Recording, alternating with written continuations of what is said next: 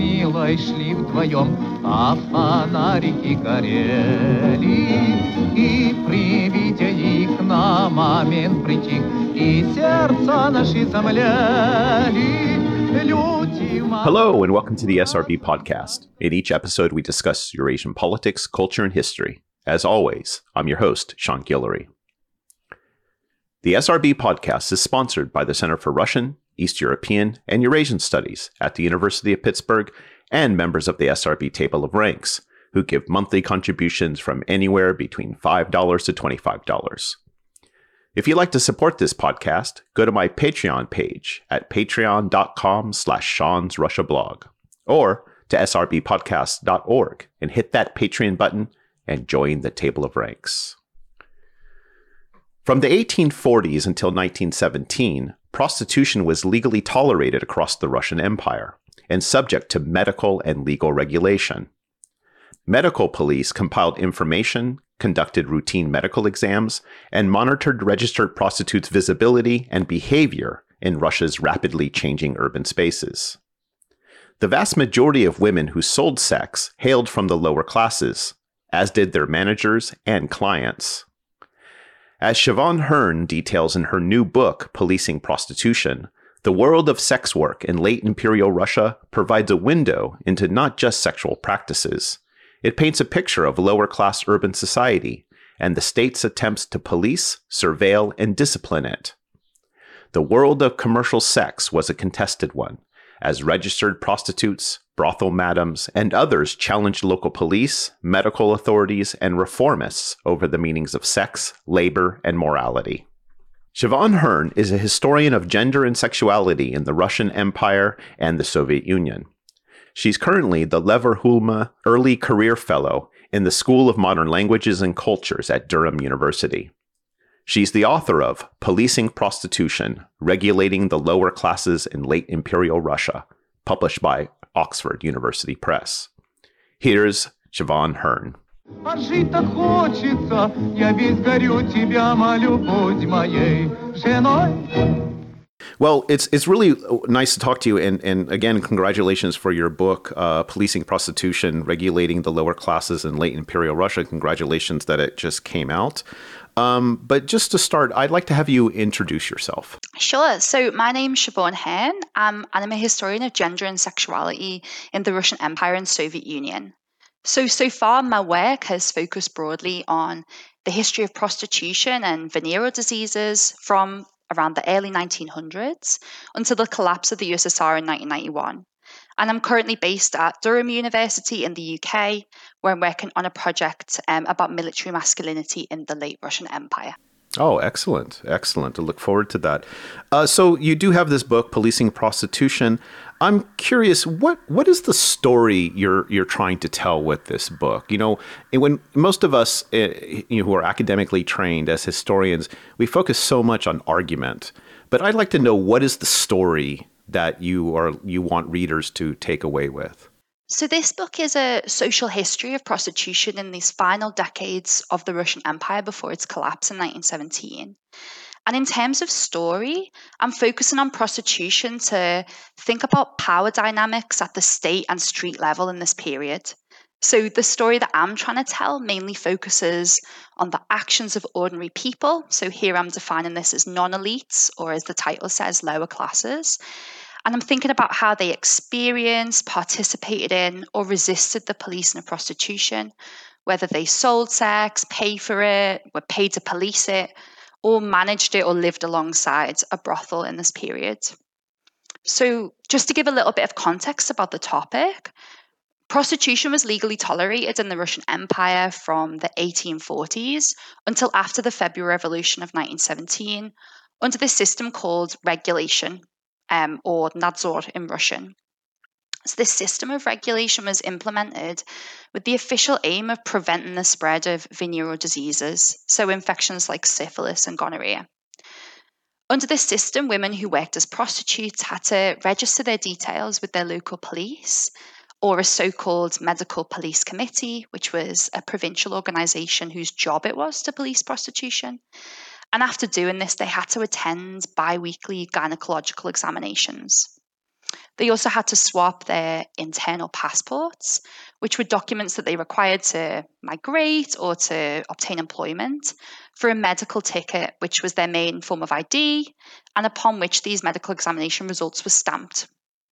And then if they were found to have a venereal infection, they were supposed to stop work and immediately go to the hospital for treatment. I'm curious because, prostitution, I know it's legalized, and you talk a little bit about this. It's legalized in some countries and regulated, and it's illegal in other countries. What led the Russian government to take this path of a regulation and then focusing on trying to control venereal disease rather than, say, taking a more moralistic position vis-a-vis prostitution? So the Russian system is actually based on other European systems of regulation that were in place in this period. So the Russians took inspiration from France, where a very similar system had been in place since the beginning of the 19th century. But throughout the late 19th and early 20th century, similar regulatory systems were in place in Great Britain, for example, with the Contagious Diseases Acts in the 1860s, and also in various other European nations, like the Netherlands, also in the Austrian monarchy, and in North America too. So it's kind of like a international approach to managing prostitution that was really popular around the late 19th and early 20th centuries. Now, it is medical objectives officially, but it also had moral objectives.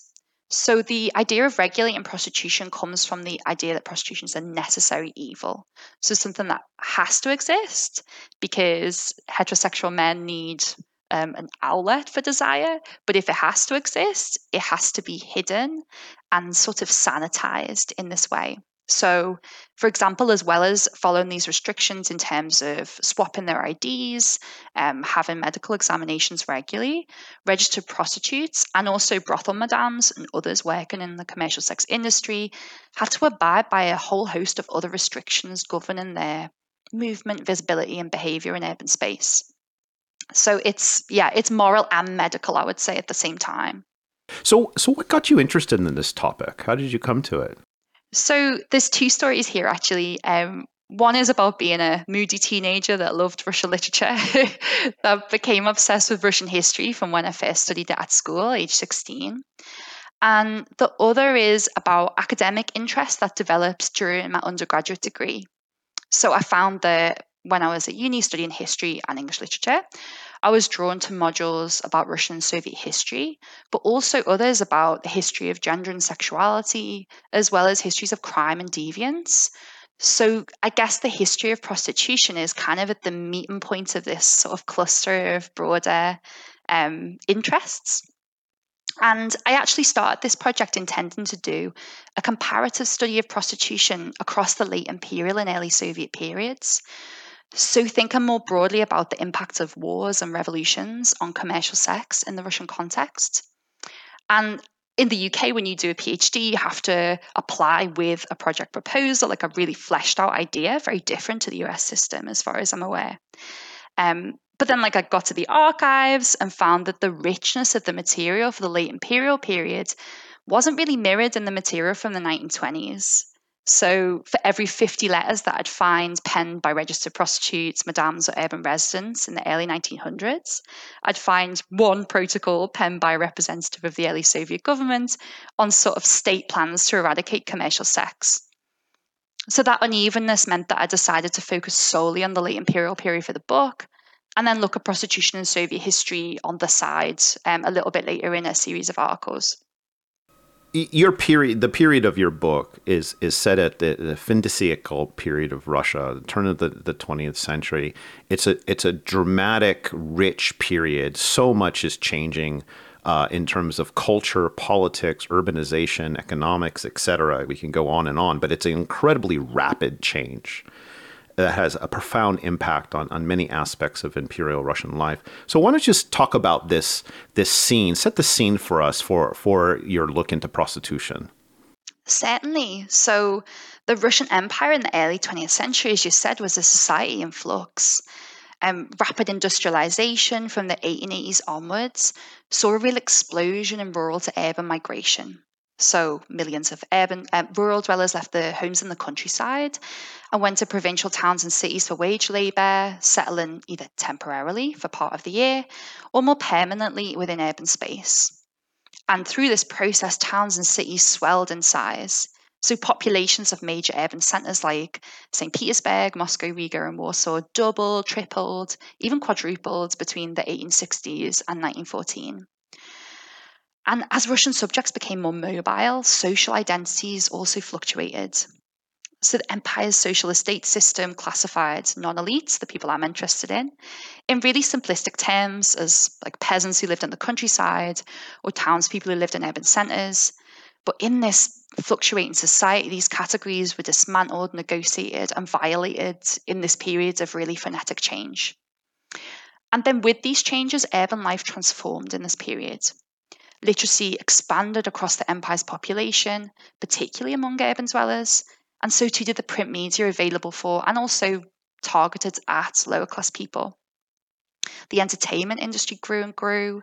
Cinemas, restaurants, taverns, public gardens sprung up across towns and cities in the empire. And the other side of the coin, rapid urbanization also saw the increased visibility of various social problems, things like poverty, overcrowding, disease, and prostitution. So, as well as these broader processes that happen in this time, there were also really important changes happening with regards to prostitution. The number of registered prostitutes increased in tandem with industrial and urban development.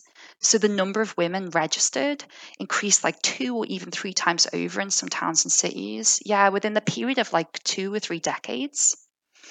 And as these urban spaces kept growing and expanding outwards, brothels that had once been confined to the outskirts of towns and cities for the moral objectives, keeping prostitution invisible, were now situated within central districts in areas that were deemed quite problematic by urban residents. And these urban residents wrote to the authorities to complain about this increased visibility, of course. The character of, or I think the character of urbanization too is really perhaps important here, and that is, excuse me, a lot of the migration to the cities. I mean, it can be temporary migration between town and country, but increasingly permanent migration. But it's primarily men who are migrating to urban centers to work in new industrial factory enterprises. So how does this concentration of men impact the growth of prostitution? Yeah, absolutely. I think an increase in demand is something really important to acknowledge here. Cities in the Russian Empire were real male arenas at the turn of the 20th century. So you're absolutely right. The majority of migrants were men. And even if they were married, they often wouldn't migrate with their partner or their wife. And if they did, the contrasting geographies of male and female labor in the city would mean that they would live apart. So these men would be renting beds in barracks, factory barracks, or they would be living in a corner of an apartment or in an hotel, like very, very infrequently with a female partner or with a wife. And I think this separation and men sort of being on their own in the city is an incentive to open a brothel. It's an incentive to start a commercial sex business because demand is rapidly rising as cities are growing in size and also as the ratio of women and men in cities is tipping much more towards the male side. Thinking about this in a comparative perspective, in a lot of here I'm thinking in the American case, because it's in the mid to late 19th century, it's increasingly more of a frontier, like the frontier expansion westward settlement. This also brings prostitution along the way. How does the you mentioned that prostitution in Imperial Russia begins this regulatory model in the middle of the century. How is there prostitution, also in these more settlement areas where people are moving out to periphery of the empire? I mean, I know you're dealing in many respects in the periphery because you're dealing with the Baltic region, et cetera. But how does that issue of settlement, is that a factor in the Russian Empire as well? I think it is. So one example to look at here would be the development of the Trans-Siberian Railway. So as the railway develops in the final years of the 19th century and into the early 20th century, cities and towns that develop along the railway line become sort of subject to the gaze of the Tsarist authorities through the regulation system for the very first time. So prostitution definitely was in these cities and towns beforehand, but for the first time, it's deemed necessary to establish medical regulation and to establish posts specifically for police officers to come and formally police prostitution in this way. So yeah, I think if you look along the railway line and you look at the 1880s, 1890s, 1900s, you see for the very first time women being registered on the police list, and you see correspondence between authorities in sort of frontier regions and unpopulated regions getting in touch with the centre for the first time to ask for resources, both financial and personnel, in order to police prostitution there for the very first time. I think, I mean, one of the things that I wanted you to talk about is the source material, because what's really fascinating, and it's just based on what you just said, is that prostitution becomes a means in which the state itself can regulate, monitor, surveil lower class populations. And what's fascinating to me is the sources you have to that by way the state is able to do this. So police reports, petitions from prostitutes, medical records, et cetera, et cetera. So talk about these sources. Give us a picture of what kinds of sources you're working with and what type of materials do they contain. So the sources that I'm working with in this project is predominantly letters. So both correspondence between central and provincial authorities, correspondence between different provincial police forces, and then most importantly, I think, correspondence between Russian subjects and representatives of the Tsarist state. So my favorite sources is actually the petitions that you mentioned, letters sent by ordinary people, whether they be registered as prostitutes, whether they be managing brothels, whether they be clients, whether they be doctors, to the imperial state about the issue of prostitution. And I just loved spending hours and hours reading these letters, getting really distracted by various sagas unfolding on the pages, and feeling like some kind of detective for being able to decipher the sort of scrawling and downright awful handwriting of some people who chose to write. But if I could focus in on maybe just a few sources that I've found in this project that were particularly significant, one important aspect for me is I'm really interested in how prostitution was conceptualized as labor in the early 20th century, because prostitution, I think, is a really important and neglected part of labor history. And plus, in contemporary perspective, this is something that sex workers today is still up against in struggles for workers' rights around the world. But I really enjoyed finding examples of registered prostitutes engaging in collective action. So I came across this fascinating letter from a group of 16 registered prostitutes in Brest, so now in Belarus, from 1908. And these women were writing to the police chief in the city to protest against a decision that he'd made to force them to work in brothels rather than out of their apartments, as they had been doing for the past few years. And we can speculate that this is to do with the visibility of prostitution, easier to contain in a brothel, easier to police within one sort of central location.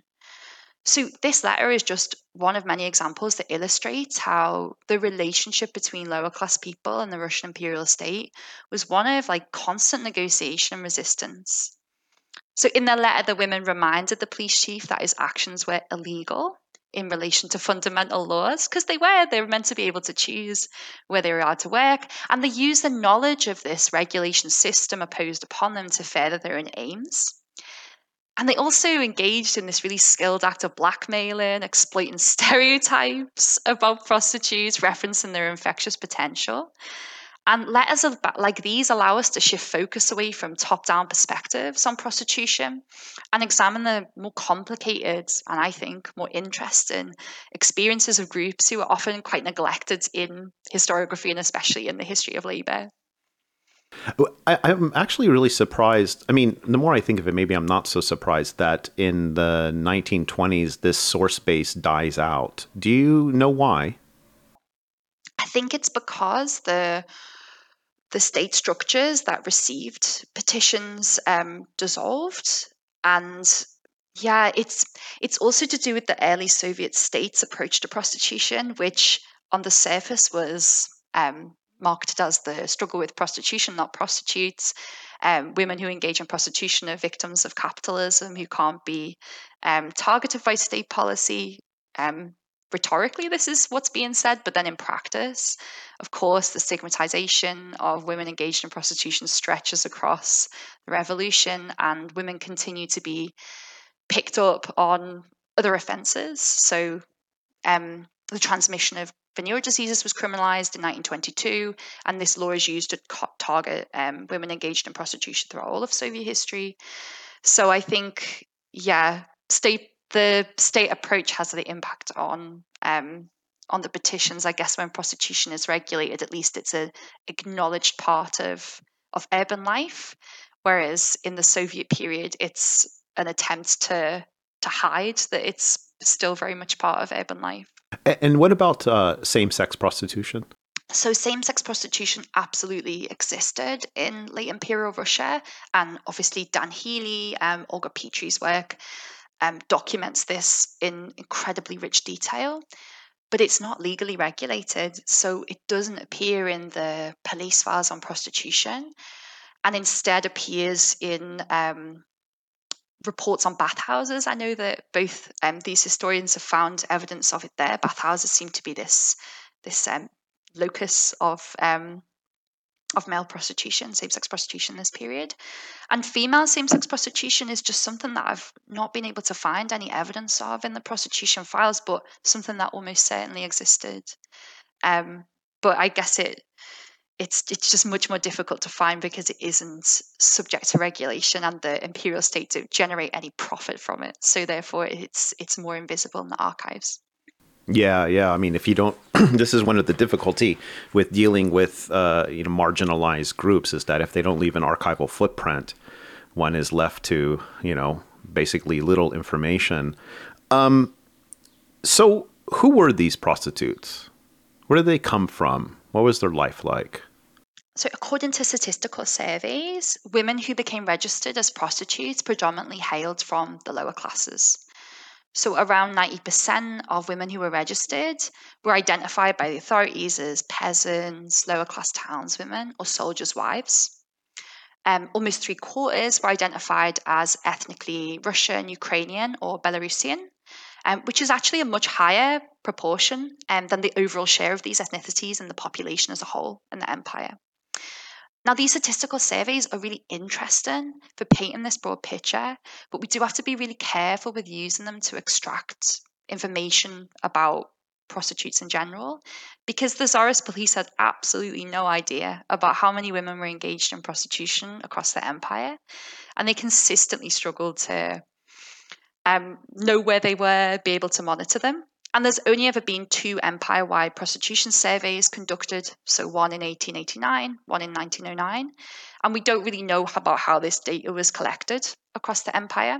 But from the surveys, combined with looking at letters sent by women to the authorities and philanthropic literature, we can draw some broad conclusions. So, most registered prostitutes had worked as domestic servants or needle workers before their registration, both extremely low paid and unstable professions. We also know that some women worked as prostitutes long term for years. Others registered, deregistered, and then re registered at different points in the year, like seasonal workers returning to the countryside, for example, during sowing and harvesting periods, or they did the same at different points throughout their working lives. And another generalization that we can make is most women who ended up on the police lists were migrant workers who engaged in prostitution outside their place of birth. What about children? Not as prostitutes, but as children of prostitutes. How was that issue dealt with? It's so difficult to find this kind of information. But sometimes in letters from registered prostitutes to the authorities, they do mention the children. And they mention their children as a way of propelling the authorities to act to help alleviate some kind of difficulty that they're facing at that particular time, be it with regards to having the documentation they required to work legally. A registered woman might mention a child and how they're supporting a child to propel the authorities into action. But we just don't really have enough information about how many registered prostitutes had children. It's just these snippets that we see in the archives that paint this broader picture of what life would have been like to support a child, but also to do this kind of work. And the men, I mean, we mentioned a little bit ago about, labor migration, mostly male labor migration to urban spaces. But what can you say about the men who paid for sex? So men who paid for sex were much more elusive. So the Tsarist authorities didn't really care about them. Because regulation was founded on the premise that women's bodies needed surveillance for public health. And registered women were held solely responsible for the medical consequences of paid sex, which more often than not was a venereal disease. So we don't have the same sort of statistical surveys of clients about their ethnicities, occupations, ages. But from the evidence that we have, we can gauge that clients were most likely lower class male migrant workers in cities. So, as we mentioned before, cities were male dominated in the early 20th century, and a trip to the brothel was an affordable luxury. And the number of brothels across cities in the Russian Empire suggests that it's something that urban men did with a certain level of frequency. Now, given that the authorities didn't really care about them, we can only see them when they chose to make themselves visible or when they belonged to a specific controlled population. So, for the first category, in regulating prostitution, the Tsarist authorities kind of set themselves up as service providers, and clients lodged complaints with the authorities when they were dissatisfied with the service. So, for example, when they contracted a venereal infection, and that's something that regulation is supposed to prevent. So, when it happens, it's a reason to write a letter and complain. And they also wrote to expose unregistered prostitutes, position themselves as protectors of patriarchal authority on the ground, and performing a service for urban society to let the authorities know about women who were practicing prostitution without registering with the police. And the second category, so the controlled populations, the Tsarist authorities cared very deeply about men in the military contracting venereal diseases, likely because poor military health had the ability to endanger the security of the empire. So, unlike male urban clients, military personnel were subject to regular examinations, sometimes even with a similar frequency to registered prostitutes. And this kind of surveillance was also extended to other groups. So, certain groups of urban workers would be examined for venereal diseases before returning home to the countryside in order to prevent the circulation of infection in rural space. I don't know if you can answer this. I remember from Laura Engelstein's book from many years ago about sex in the late imperial period. I was looking into, at the time, I was looking into the issue of age and youth and how it was categorized. And one of the discussions she has in that book is about the age of consent. And there's actually changes to the age of consent in this period. I can't remember if it was lowered or raised a couple of years from like 14 to 16, something like this. Was age of consent one of the issues? Like, was this an issue at all in terms of the regulation of prostitution? It absolutely was. So, yeah, you're right. There is a shift in age of consent away from, I think it goes from 10 to 14, but they keep between 10 and 14 as an age of intermediary consent, where you have to, for example, in the case of rape, you have to prove that the child was completely innocent. And this is sort of a grey area between the ages of 10 and 14. But in terms of prostitution, these discussions about consent really do reverberate within the world of commercial sex. So in 1901, the Ministry of Internal Affairs raises the age of majority for brothel workers from 18 to 21, and the age of independent prostitutes, called rynchki, from 16 to 18. So it really is, reflecting this shift in understanding about sexuality, and sort of coming from the perspective of protecting women and girls, I guess. But a lot of the increase in the age of majority is to do with concerns about white slavery that are circulating in this period. So, white slavery is this term that was used in the early 20th century to describe forced prostitution or sex trafficking. Historians generally agree that it was a moral panic that was where the panic was disproportionate to reality. But this panic is in circulation in Russia as well. And it kind of starts off the rise of the abolitionist movement in Russia, which is a movement of philanthropists, jurists, doctors who want the regulation of prostitution to be completely abolished because they connect it to procurement, to sex trafficking. And they put a lot of pressure on the Tsarist government to reform the system. And one of these reforms is moving this age of majority. Talk about the world of sex work. There's very different spaces in which sex work is performed, whether it's, out of an individual's apartment or on the street or in a brothel. What was it like to be a sex worker in this period? So this world of prostitution is really rich and complicated in the late imperial period. Women who sold sex were divided into two groups. So you had those who worked in brothels and those who were called independents, who worked literally anywhere else. So tea houses, restaurants with separate rooms, also furnished rooms out of their apartments or in a railway station on the streets.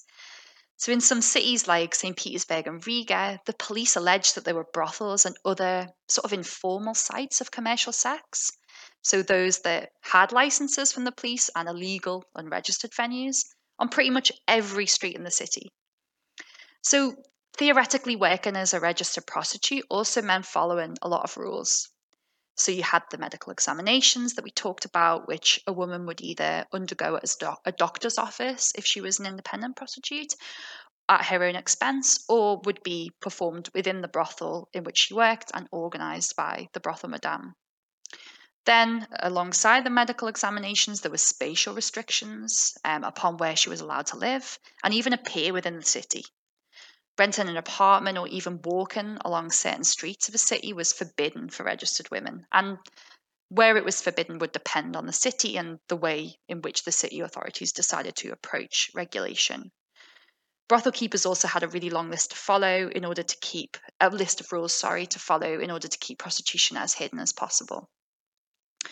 But looking at these rules and official documents produced by the Tsarist police only tells us one side of this very complicated story. It tips the scales in favor of officialdom, who wanted to present an image of orderly centralized control, of course. But this just isn't how regulation worked in practice and not how women would have experienced it. In reality, regulation was really messy and uneven. Registered prostitutes and brothel keepers regularly paid bribes to medical police patrolmen to bend the rules of regulation, or because they were blackmailed into doing so. And landlords rented apartments to registered prostitutes on these prohibited streets, and even allowed brothel keepers to open up illegal brothels in their buildings, likely motivated by financial gain, or just because they weren't as invested in this spatial segregation of prostitution as officialdom had hoped. The Tsarist police were also chronically understaffed and just didn't have the resources to implement ambitious policies like knowing and monitoring all women engaged in paid sex. And the disjointed nature of Russian imperial governments means that there's a huge variation in the severity of application of regulation from place to place. So, just to give an example, in St. Petersburg and Riga, the medical police were really invested in conducting undercover surveillance to root out so-called clandestine prostitutes, so women who were working without registering, and register as many women as possible. Whereas in the city of Arkhangelsk in the north, the city police seemed to understand prostitution more as seasonal labour and allowed women to deregister en masse when the port freezed over in winter and the commercial activity of the city declined. So it really, really depends on where we're talking about. And I think it's really important to read against this kind of orderly, all-encompassing system that the Tsarist authorities invented and actually see how it worked in practice, which is much more messy and much more interesting. There has been a lot of work written on sex and sexual attitudes in this period, but also into the 1920s as well. What is your, and looking at prostitution and how it's conducted and regulated, what is your view of sexual attitudes and views towards sex at the time in Imperial Russia? I think the big takeaway point from my book would be that ordinary people were really engaged in these discourses that about sex, about health, and about gender that are in circulation this period and are constantly shifting as society's in flux, as we mentioned earlier. And people are able to, whether they believed in these discourses or not is very difficult to interrogate, but they're able to repeat things back to the authorities in order to achieve certain ends. So they're able to repeat sort of the aims of regulation back to the police in order to get a brothel moved off their street because it's noisy. Or they're able to talk about morality in the way that the Tsarist authorities intended, sort of dividing up society into women who are debauched prostitutes and women who are honest. And they're able to use these discourses in order to get what they want. I think it teaches us that attitudes are constantly changing in this period, but also, yeah, that people are very aware of the shifts in discourse and how to use them to achieve a personal aim. I would say they would be the main sort of takeaway points about attitudes towards sex and sexuality that we can get from these particular sources.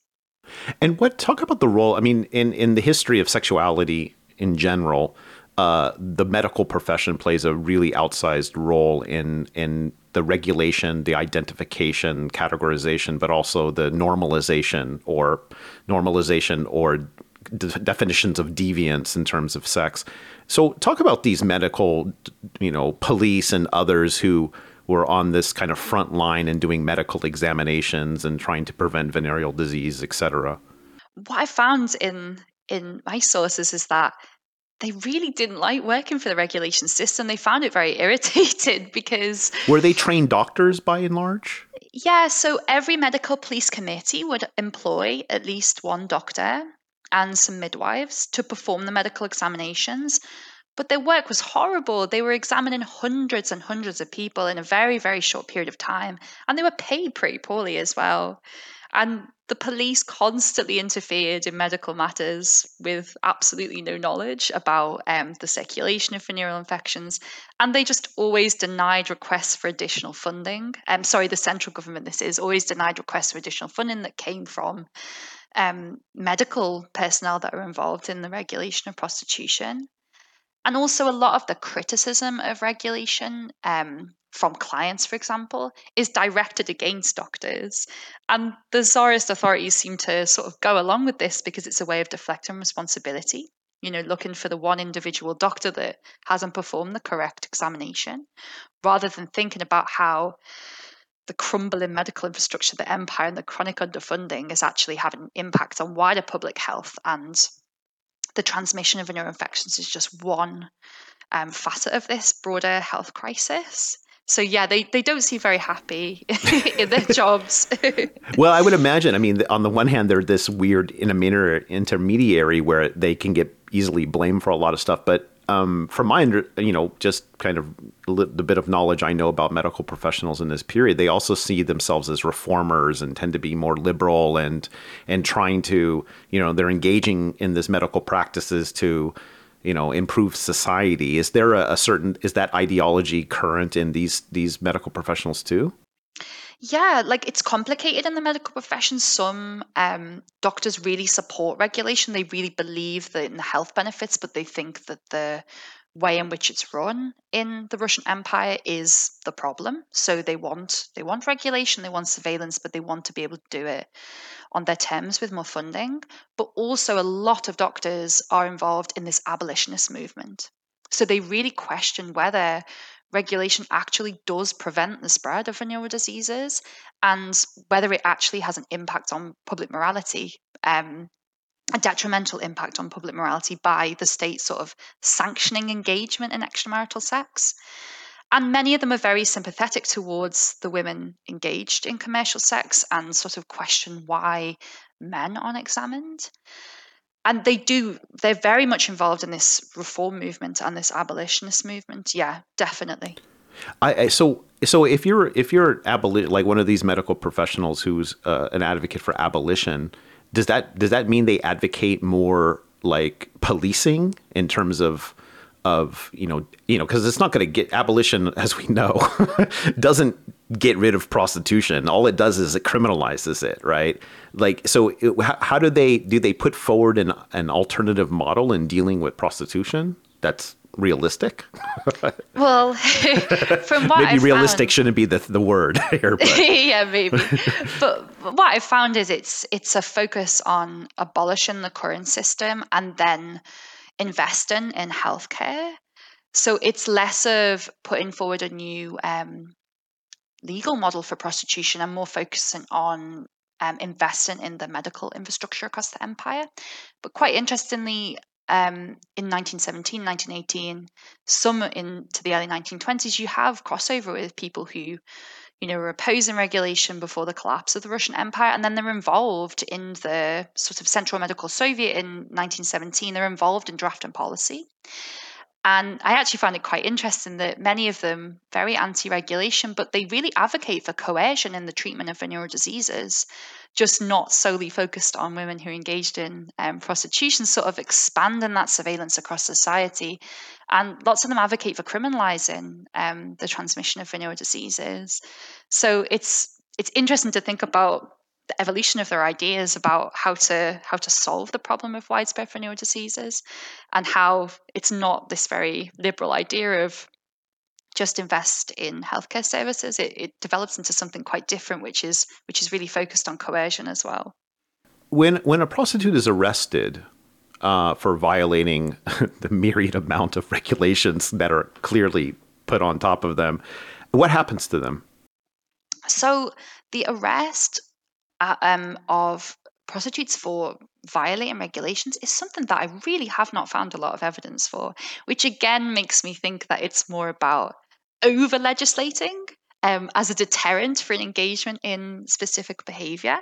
I've found examples of women being fined for missing their medical examinations, but these fines are collected very intermittently, and the fines are really small. Like, I think I found a case of a woman who'd missed maybe 4 to 6 months of medical examinations, and she was fined a ruble. It's not something that's done consistently. And again, I think this speaks to this gulf between state ambitions and the corresponding reality. Something which women are arrested for is for working as a prostitute without registering with the police. What would happen here? There's some examples in my book of raids, for example, that are performed in hotels late at night. The police burst in, they're looking for women who are engaged in extramarital sex. And then these women are invited to appear in front of the medical police committee and verbally defend themselves. If the police are unconvinced by their explanation, they're then invited to register as a prostitute. And this procedure is meant to be voluntary because officially forced registration is not allowed, but there are many ways in exerting pressure. So usually this would mean the confiscation of a woman's internal passport and then her registration onto the police lists as a prostitute. And you have lots of examples of women writing letters really furiously condemning this practice and insisting that this decision be overturned. And sometimes it was. That's interesting. So you have a lot of policing going on, but you don't necessarily have criminalization. Is that fair to say? Yeah, absolutely. Yeah, I think so. And finally, I would imagine that when you started studying late imperial Russian history, and like we all do, your views on how you understand this period have changed dramatically thanks to the research you've done. So what does looking at prostitution tell you about the period in general? That's a great question. And I think there's 2 points that I'd like to focus on here.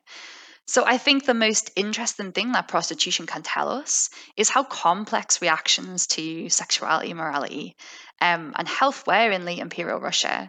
So if we shift our focus away from these discussions that educated elites were happening or medical experts were having in this time, we can see that reactions to prostitution and the regulation system were really complex and diverse. So on the one hand, we had registered women going on strike to demand better working conditions, and then others write into the police to tell them that they were going to break the rules. And we also have women who were registered as prostitutes against their will and struggled to remove their names from the police lists. We also have urban residents writing these furious letters demanding that brothels be removed from their streets, whereas others are regarding brothel madams and registered prostitutes as desirable tenants with a regular stream of income. And this kind of complexity can surely be seen in any reactions to any social phenomenon. But it's rarely something that's acknowledged when we talk about something that's imbued with as much stigma as prostitution. And then secondly, I guess my book explores a more well-charted avenue in Imperial Russian and indeed Soviet history by looking at this widening gulf between state ambitions and the corresponding reality. So, as I said earlier, the Tsarist police had no idea about how many women were selling sex, and they consistently struggled to impose control over mobile populations, of which women who sold sex were a really recognizable contingent. And they also grossly overestimated how far they could rely on ordinary people to help enforce their ambitious policies, and really overstated how far registered prostitutes were excluded from urban communities. And also the lives of policer and police were closely and even intimately intertwined, as police patrolmen relied on bribes, and they even were regular clients themselves. So I think obscuring this image of orderly centralized control, which is something people have been doing for decades, but prostitution gives us sort of a new way of looking at this gulf between the state ambitions and realities. The other thing I'd like to add too, and this is not only for the imperial period, it stretches into the Soviet period, if not covers the entire period, and that is, when you look at these sources and these social behaviors and the history on the ground, you really see how much, agency these people are taking in the sense of demanding rights, writing letters, complaining, whatever it may be. It even though there's been lots of books written on this, that it always continues to strike me, just because our stereotypes of Imperial Russia and the Soviet Union make us believe that, this population is passive. Absolutely. And I think it's so interesting as well because illiteracy isn't a barrier to this sort of civic engagement. So there's a really well-established system of scribes, and often with the letters I'll find, a letter written in Russian with then a signature in Latin script indicating that the person was a Latvian, Estonian, German speaker. Or you'll just see X's at the bottom, or someone else signing on the person's behalf, and then a little note saying that the petitioner is illiterate and this person has written this petition on their behalf. I think if we focus on the sort of big picture statistics about literacy in the Russian Empire, we get this idea that, most of the population were in darkness, not engaging with the state in this way, but they absolutely were, about things like sex, morality, about prostitution. They were able to write to their representatives of the state, and they did so in their hundreds and thousands. That was Siobhan Hearn. Siobhan Hearn is a historian of gender and sexuality in the Russian Empire and the Soviet Union. She's currently a Lever Huma Early Career Fellow in the School of Modern Languages and Cultures at Durham University. She's the author of Policing Prostitution, Regulating the Lower Classes in Late Imperial Russia, published by Oxford University Press. I'm your host, Sean Guillory, and this is the SRB Podcast. The SRB Podcast is sponsored by the Center for Russian, East European, and Eurasian Studies at the University of Pittsburgh and listeners like you. If you enjoy this podcast and want to help support it, please take a moment to share it on Facebook and Twitter, like my Facebook page, Sean's Russia Blog, write a review, or recommend the show to your friends. The SRB Podcast comes cheap, but it is not free to make. You can help support it by joining the table of ranks at srbpodcast.org. Thanks to all my high excellencies, high wellborns, and noblessnesses for your continued patronage, and you can find past shows on iTunes and SoundCloud, or you can download them directly from srbpodcast.org as well. Until next time, bye.